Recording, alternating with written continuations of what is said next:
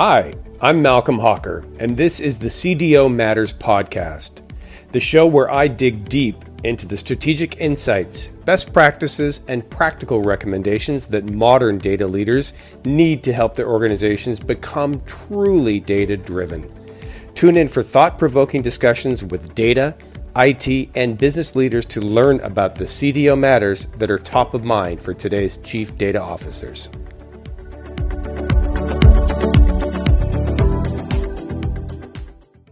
Today, we are lucky to have Justin Magruder, the CDO of SAIC Corporation, joining us for our conversation today.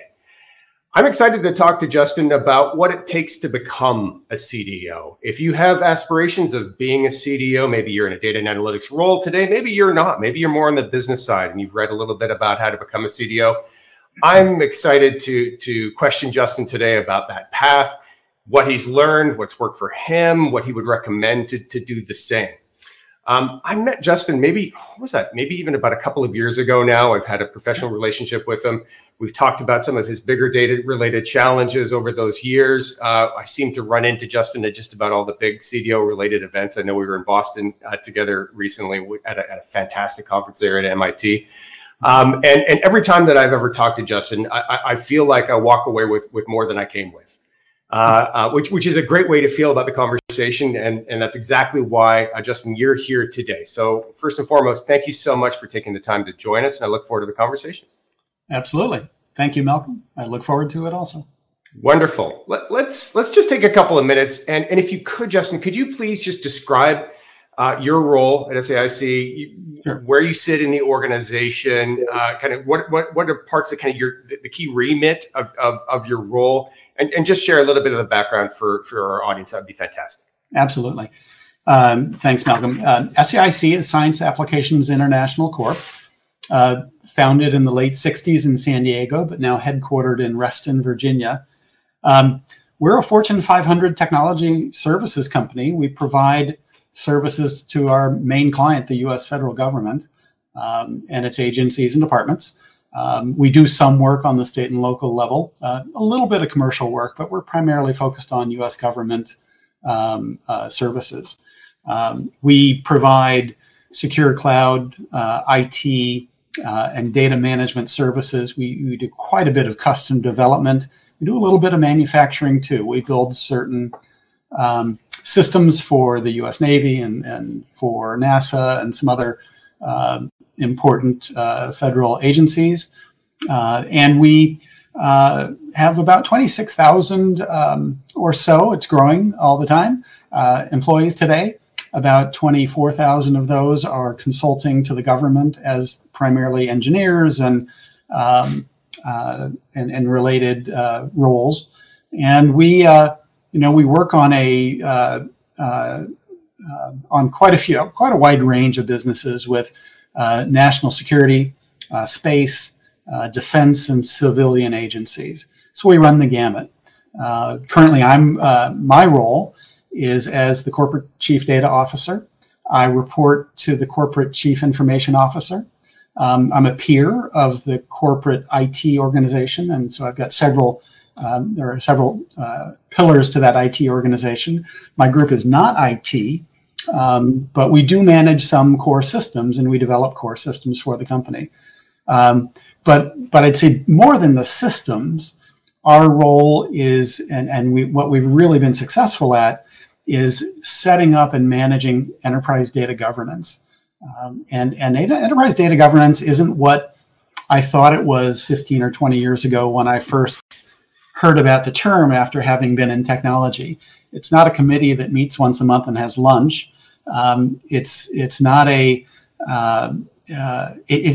it is an active organization that's focused on standards and policy, or policy and standards, and then procedures, and implementing solutions to help business people get the data they need to do their jobs. I mean, it's as simple as that. We help people find their data. We help make sure it's accessible. We make sure it's integratable and it's reusable, sort of those FAIR principles. And so what has set us apart, I think, at SAIC and has made us, at least for now, successful, is that we've been able to govern the intake of data requirements across the business by using, very common voice of business type approaches, very agile methodologies, and we have moved into the space of managing some of the company's core data systems. So like many companies, we've got a data warehouse, and we've got some operational data stores for different purposes. And we have an infrastructure for managing company data that is coming together quite nicely under this governance umbrella, which has really helped us to apply some discipline to the introduction of new technologies and new systems and new methods for people in the company and the business to get the data they need to do their work. Fantastic. So obviously governance, I heard that. I heard some systems as well, which I would assume would be some of the classic data management, like maybe data quality, data integration, MDM, nodding. So those are good things. Beyond governance and systems, do you have any current responsibility related to data strategy, maybe data monetization? Is that something you're thinking about? We're outside of the kind of the core governance focus area are some of the things you may be working on as well that you're able to share, of course. Sure. So I'm in my third year, and I'm writing my third data strategy for the company. It's an enterprise data strategy. The first strategy we wrote a little over 2 years ago when I arrived was really foundational building blocks. What did we need to put in place to begin this journey? In discussions with my boss and my management team, we've agreed this is a journey. It's never going to end. Data is why we have technology. All we do with our technology is push data around, including this video. We're actually writing a retention and destruction standard for video recordings right now to decide how to manage, how to automate the process of retaining certain types of videos and so forth. So strategy is critical. Our new strategy that we're developing right now and for the next fiscal year is going to be focused on really mastering data that we've been challenged with, like every organization I've been with has been. Classic domains. I started doing this, Malcolm, we've talked about it, at a little bank called JP Morgan in the 90s, and we helped develop the company's first integrated reference data service, we called it back then, for customer accounts, for counterparty accounts. And really focusing on those key domains of customers and contracts and programs or transactions and activities. So we're thinking through how to really optimize that, because we've had some really good results from a number of our recent data science-y programs to begin to measure and predict, measure what's happened and begin to predict what we think might happen in the future based upon certain types of events. So we're really beginning to move into, we're not there yet, into that capability zone where we'll be able to have some data science capabilities and we'll be able to do some predictive analytics. I want to be careful about using machine learning and artificial intelligence because there's so much packed into those terms these days. But I think that's the direction we're going. And our business people and our customers are quite eager to leverage some of these capabilities. And that's the other thing I'm doing, Malcolm. I do have sort of a piece of my role is to help our customers understand how they can best manage some of their very complex and sprawling information requirements. So I'm working with our business development and our account teams to really help some of our very important customers understand the benefits of good governance and active governance, the benefits of cataloging and mastering and sort of warehousing and data lakes and data lake houses and some of those technical solutions, but the solutions we really want to implement to manage the data. What we're realizing is it's not about the technology. Well, of course it is, but the technology is all about the data. And so we're really looking at those outcomes-based results that our customers need to do what they do for our country best. Interesting. Particularly when the customer is the government, but then we're all benefiting. So that's a rather unique twist. So what about your role? I assume you went into it and you had a number of expectations about what you thought a CDO would do. What are some of the things that have caught you a little bit by surprise that you didn't expect, that you didn't anticipate, that hopefully are a bit more of a pleasant surprise than not? Absolutely. Well, as you know, I came out of a career in the financial services business when I joined SAIC, and I'd spent 25 years with a number of big banks and investment firms, and really had a great time. But I joined this company and this industry of national security, space, defense, and civilian government support services. And it's actually been just a wonderful surprise. The people are amazing. Our team has a mission, and our mission is more than making money. Banking was cool. I believe in the concepts of efficient markets and capital formation and all the things that we lived and breathed in the banking business. But frankly, people in that business are cranky. People in this business are happy. Like, we're trying to do good things, and I really enjoy that, and I did not expect that. And kind of the way I've been, one last thought, Malcolm, the way I've kind of characterized it to people as I sort of began to realize where I was, is that it's a new language in part. The nouns are different. We're talking about, the U.S. Navy and NASA and the National Science Foundation. But the verbs are the same. We do the same things with the data. So we do, we catalog things, we master them, we keep a dictionary, and we try to manage our metadata well. We manage transactions in journals, and we aggregate them and turn them into reports and analytics. And so it's been a really fantastic journey so far. And I think I'm just getting started. That sense of purpose, if I were to paraphrase you, what I heard is a real sense of purpose here that wasn't just monetary. That sense of purpose, is that something that is, I assume that is something that's kind of sitting in the back of your brain as you're working through the strategy elements here, yes? Absolutely. And it's exciting because we get a call and from an account person who may have read the strategy. They may have heard a presentation we did, and from our group, we've got a good team of communicators on the data team, and we hear from people who say, "I really need something like that for my customer. They really need something like that. They need to understand the value proposition or the business process requirements for a catalog. Why is a catalog important?"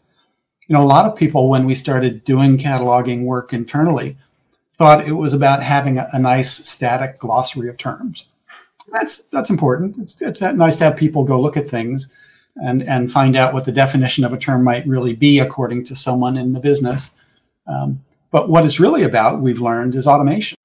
And how do we build a framework where we can have this integrated environment and we can really find out the authoritative source for any particular data point at any time, and we can watch it change over time in almost a time series view and follow the lineage automatically using a tool and find out the full provenance, the full, and really watch the data transform itself through the process, through the life cycle.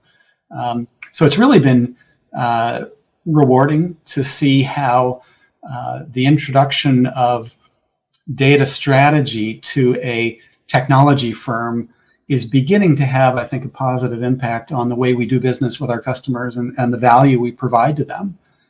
And we have, I was in a call with our CTO a few weeks ago, and I'd said something in a meeting once, and he and I were going back and forth about some solutions for a customer.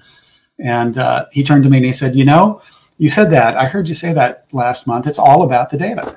And it was good to hear that from a techie. Very smart guy. And I was glad to hear him recognize that, we should think about the outcomes and not just about plugging in another, technical component But how do we make that into good quality data to help support better decisions or better operations? So it's been an interesting journey so far. So to the point about your conversation with the CTO, and that's fantastic, by the way, having your messages kind of echo back, that's always a great sign that you're on the right track. How much of your day would you say is kind of playing a data evangelist type role with members of the C-suite, with some of your peers in the technology organization? How much of your role is selling? I'm paraphrasing now, but how much do you see of your role is selling, and how important has that been? I was on a call yesterday with my deputy CDO, Sarah, who's amazing. And we were in a call with a number of managers and leaders in the firm. And she was talking about something, and she began to sort of repeat a few of our mantras. And she laughed at the end and said, Justin's got me drinking the Kool-Aid. We spent a lot of time developing the messages, but the messages have to be based upon that, the architecture, that the concepts, the policies and standards. One thing we've done, and Sarah's been quite helpful in this, is we've been able to add data policy to the company's corporate policies. So that's something I've seen happen elsewhere. It's not been so much a policy for data. It's more that all these policies have to respect the impact they have on data for the company. We have to realize that there is a value. Monetization is an interesting discussion, but there is value to the data. It is an asset, and we're beginning to think of our data as products. There may not be direct cash flows associated with them. And the reason I say that is coming out of financial services. I was in the business for a while of selling indexes, and there's big money in that, and selling analytics to investors. And that's a huge business. We're not doing that so much, but we are delivering the same kinds of products to data consumers in the company. And we've developed a model. I've been working on this model for quite some time, and I have some debates with my mentor, Dr. John Talbert, who he believes in a supply and demand model. I believe in a producer-consumer model, and we're still debating this. And in the producer-consumer model, producers, they want to get their job done. They want to push the data out, and they want to move on to the next one. The consumers care about quality. So if they get a bad product, they need to push back and define the requirements. We've decided the role of the CDO or the data office. Let me be clear: it's not the CDO; it's really the DO. That the data office's job is to broker that relationship and to explain to the producer how the consumer's needs are not being met if they're not being met, and what are the quality requirements they need. That's the manual piece of the process. But hopefully, our job will be to automate those rules so that producers can produce what is needed by all the different types of consumers downstream. So we've really organized our governance program and our entire data strategy around that concept of, and what we found and what everyone has agreed is that everyone in the company is both a producer and a consumer. Every organization, every business process. HR uses finance data, finance uses HR data, and so forth. So it's been again, it's part of the journey. It will evolve and change, I'm sure. But I think this resonance is now reaching into, we've got 6 or 8 customers now who we're working with to develop their strategies, to develop their cataloging solutions, some of their mastering solutions, and quite a few warehousing or lake housing reporting and analytics and pre-processing solutions as well. So I'm struck by this notion of kind of you being the broker, purveyor, I think you used the word arbiter, of data between the producers and the consumers. And I love that especially through the lens of data as a product, which is maybe a separate conversation for us to have. I don't want to get down a rabbit hole about data mesh. Sure. Some of the dogmas out there these days. But I am fascinated by treating kind of data management more like product management. Sure. And what I heard you just describe, I think one could arguably say is the role of a product manager. If Absolutely. data is your product, okay, so you agree. So, I'll mention Sarah one more time. Sarah, I hope you don't mind. Sarah's just standing up our product management organization. So we have a master data management product manager. We have a catalog or metadata product manager. We have a visualization product manager. And we're standing up a BizOps product manager.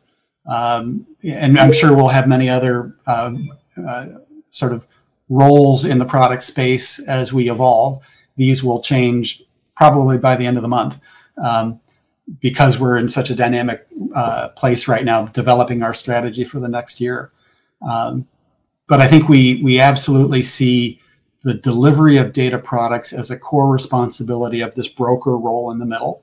And I go to that financial services analogy. Mm-hmm. The way that the Wall Street works, you've got buy side and sell side, the sell side selling stuff, the buy side's buying stuff, and in the middle you have some sort of exchange or some mechanism. We think, and this is a bit of a fantasy, Malcolm, but we think that in the long run, data governance and much of our role should be automated. We think if we can develop rules and frameworks and tools, we'll need people to manage, process, to monitor, metrics and measure and attribute and repair. But we don't see a lot of activity around, reviews of metadata. We can imagine a world where, let's say, a company uses ServiceNow to manage its certain support processes, where a developer drops a specification in a ServiceNow bucket, and the ServiceNow bucket checks the catalog to make sure all the attributes that listed in the metadata, or in the list of key attributes exist. And if they don't exist, maybe it kicks back an error or tells the developer to go finish refining this list of attributes. And we can see a world where that's happening, and you don't really see governance, but it's happening. I couldn't agree more. I actually got into a number of, I wouldn't call them heated, but I would call them lively debates during my tenure at Gartner, because I believe, as you do, I actually happen to think that a big share of governance can be automated. Then you get into interesting conversations about, okay, well, what's governance? But if you take some of the examples that you just described, right, which maybe data quality use cases, a fit for purpose use case, contextually driven, is this the right contextual use of this data? Is this user seeing the right version of this data, or even just data modeling, right? Like inherently to me, a data definition is a governance decision. How do I define a customer is a governance decision. And I think a lot of that, using knowledge graphs, using other things that I know you guys are working on, you most certainly could automate a lot of that. Do I think that we'll ever be away from 100% automated? No, that's a bit of a utopia, but couldn't agree more. I think that absolutely a lot of this can be automated, and I think that it all stems back to that kind of that product focus and that deep knowledge of customer needs and the deep knowledge of problems that you're trying to solve, because to me that's the tip of the spear, and it sounds like you agree.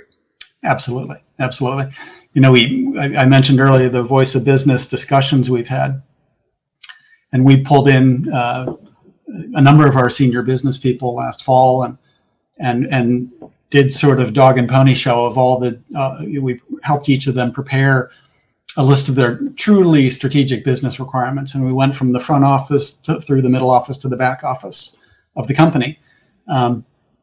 And at the end of each of the presentations, at the end of all the presentations, one of the more senior people in the company, stood up and on Zoom and said, he said, that's pretty amazing. Like, we all have the same data requirements. We're just expressing them differently. We're using all the same data. And we just don't share it very well, which is one of our current initiatives to build some new data sharing and kind of access control frameworks that, we're doing it all. We're extremely secure right now. And that's part of the problem. We're so secure that we need to learn how to share. And sometimes in the kind of environments we operate in, it's just hard to do that without investing a lot of time and money. And a lot of times it's just hard to commit that kind of resource. But I think we're getting to a place where we realized that we can really supercharge some of the work we're doing for our customers if we can do this kind of integration and sharing of information. Turns out we don't need 3 copies of the same thing. If we can learn how to share one, that would save us all time and money. Well, for your customers, that's most certainly relevant. Absolutely. Across the branches of the government. My goodness, lots of opportunities there. So it sounds like you're working to lead by example, at least for your customers are concerned. Let's trace back to kind of your career arc. Sure. Where did you kind of come from? And I don't mean that physically, like exactly, but yeah. Typically what we'll see with CDOs is either you come from more of a business background or a technology background. It's generally one or the other. How would you kind of describe your career arc, and what led you to where you are now? I know that you came from the banking world, but if you describe that career arc, just take a minute. I think that would be very, very helpful, particularly for our audience that is trying to figure out, okay, I'm mid-career right now and I really want to go this direction. What choices should I be making? Absolutely. Well, for those people who aren't already in technology, there is hope. I started my career after college with a big Fortune 500 company in a management training program. The company was Marriott. And I went through Marriott's training program and became a catering service manager. How did I get here? Good question. I wound up in New York City for a big hotel, the biggest hotel at the time in the city. Began to question some of the content. No problems, but I began to question how we were putting together profit and loss statements for my department. I was a producer. I was generating revenue for the company. So I worked with the hotel's food and beverage director to look at the way we were calculating gross margin and things like that, because I thought there were things that we were doing that had bigger margins than the company thought we did. In the end, he agreed with me, but he said, you should go to business school and get into banking. So I said, okay, and I went to business school, came out of business school and fell into a couple of, to a technical role. I wanted to get onto Wall Street. I was in New York City and that seemed exciting. So I got a job with that little bank, JP Morgan, and I didn't know what I was doing really. I started to work on their so-called reference data services program as the program manager. I didn't know what that was. But I was relatively technical. This is in the 90s, and I had a little ThinkPad, and I thought I was technical, and I was sort of kind of back then. And I found my way through a number of big banks over the course of 10 or 15 years, set up my own company. Was at an MIT event where we saw each other last week. I've been going to that event, as you probably have, for 15 years or so. And I was at the event and talking with Rich Wong, Dr. Wong, who runs the program. And I said, can I get a PhD? I had a master's, an MBA. And he said, you don't need one. He said, you already know all the stuff. And I said, I really want a PhD. And fast forward 6 or 7 years later, I asked him again. I said, can I get a PhD now? He said, talk to Dr. John Talbert. So I went over and talked to Dr. Talbert, wound up getting into a program with Dr. Wong and Dr. Talbert as my advisors and mentors, and finished up a PhD in computer science, computer and information science. Along the way, I had been in data-specific roles beginning at Morgan in the 90s. I stepped out into more core technology once or twice, but kept coming back to data, kept trying to get out of data, kept getting pulled back in. But really saw something interesting about the information inside these machines. It wasn't so much the machines that were interesting, it was what was in them, what they were doing.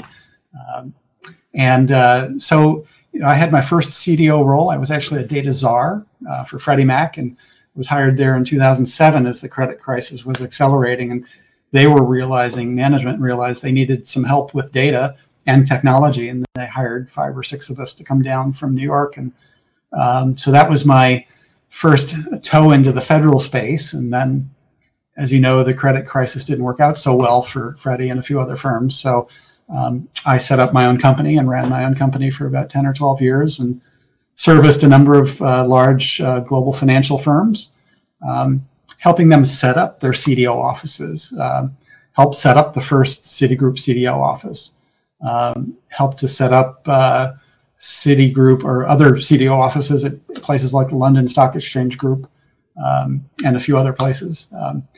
And always coming back to that core operational or active data governance approach to governance. Again, it's not a lunch meeting once a month. It's you're managing day-to-day operations and making sure that people get the data they need. So I had to scrape my way to find it. I really did try to get out of this business several times. And then I realized 10 or 15 years into it that I actually kind of like it, and I'm not bad at it.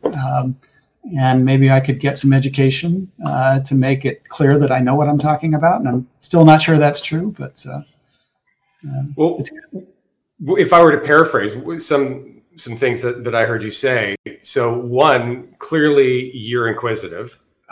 Two, clearly you are a learner and probably one of those lifelong learners, I would imagine.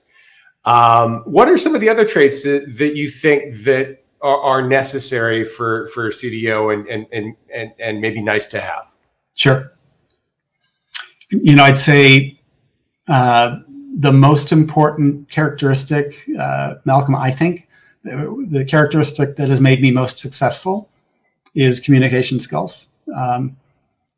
So, for instance, back in the hotel business, I started buying a newspaper every morning and reading it on the way to work on the subway in New York City, and here in DC. I was on the Metro there for a while, and it's become a thing I do every morning. I'm up early and I try to read the paper, and I usually find 2 or 3 articles that I send to my boss. And so we can have conversations about things just to kind of keep our relationship open and interesting. And he sends me things and we have a great relationship, and that communication is critical. So a CDO can't operate independently of the CIO and of the CTO and of the other key operational functions. The communication with my peers and my manager and his managers when necessary is critical. The other piece that I've found to be absolutely critical to my success is my team. I couldn't do anything without the team, and it is a team. We are a team. They made these shirts for us that say Chief Data Office. We communicate extremely well. We had a 30-minute meeting this morning talking about Kubernetes and how to design our Azure government Kubernetes cluster for a certain use case. And the 30-minute meeting went for 2 hours, and we all skipped and canceled other meetings because we were getting things done. And in the meantime, I'm sitting there texting with my boss and trying to make the case to him that we need Kubernetes, and he's asking for the business justification and prioritization. And is it really just another shiny object? But communication is critical, and I think knowledge is important. My knowledge, I tie everything back to that first set of systems I helped develop at JP Morgan called the Reference Data Services, which was an early kind of master data concept. I'd never seen anything like that before. I really didn't know what I was doing when I was doing it. But when I was done, I saw what we'd accomplished. And we pulled together, accounting, account management systems across 50 or 75 businesses around the world into one sort of, back then we did the hub and spoke for all of our architectures. But it worked. And it saved the company massive amounts of money and really made our operation run better. And that paradigm, I keep thinking back to that paradigm every place I go through. And there's one other concept, and I'll go back to my hotel days. It's rotation. It's in the food business, when I was on the food side of the hotel business, and you're always rotating your stock. You're always walking through every morning to check what's in the food storeroom, what's in the fridge, What's in the bar? What are your levels? What are your inventories? So inventory management and managing the raw material that you're going to manufacture into data products is critical, because it's the same. If you look at it, it's really a similar process. The food production process is not unlike the data product production process.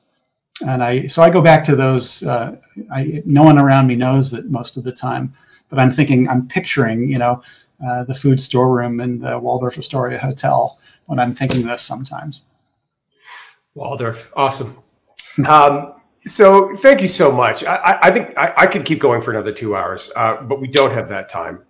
With our last question here, let's assume I'm a director of data and analytics, or maybe I'm a VP of data and analytics, and I've got a team, 10, 15 people or so, and I've worked my way up the chain, and I feel like I'm at the door, right, of the CDO role. You've already shared some great insights as to, what's worked for you, but if there were one or two little bits of insight that you could give to that director of data analytics or that VP of data analytics who wants to make the jump, what would that be? I think it's pretty easy. Collaborate and communicate. Skills are important. Experience is important. But if you've made it to the door, you've probably got both of those things. I've found that communication is critical to my success. And when I stop, things break. People don't understand why what my objectives are, what the key results I'm looking for are. And so I'm constantly repeating myself. I've got a few slides I use in every meeting. You want to be to the point where people know what's coming. We don't want to surprise anyone. No reason to surprise anyone. No reason to prove how smart I am. No reason, or my team. My team's really smart, but we're learning that we just need to deliver. One step at a time. And I guess the other thing besides collaboration and communications is the building blocks. I had dinner 15, 20 years ago with John Zachman, who's a famous enterprise architect. And I remember one thing John said at dinner. I was so impressed with him. And he said to me, and my buddy we were having dinner with, he said, you can't build the fourth floor first. You got to start with foundation and the first floor and the second floor. And so I've been repeating that to my boss and my team, probably once a month.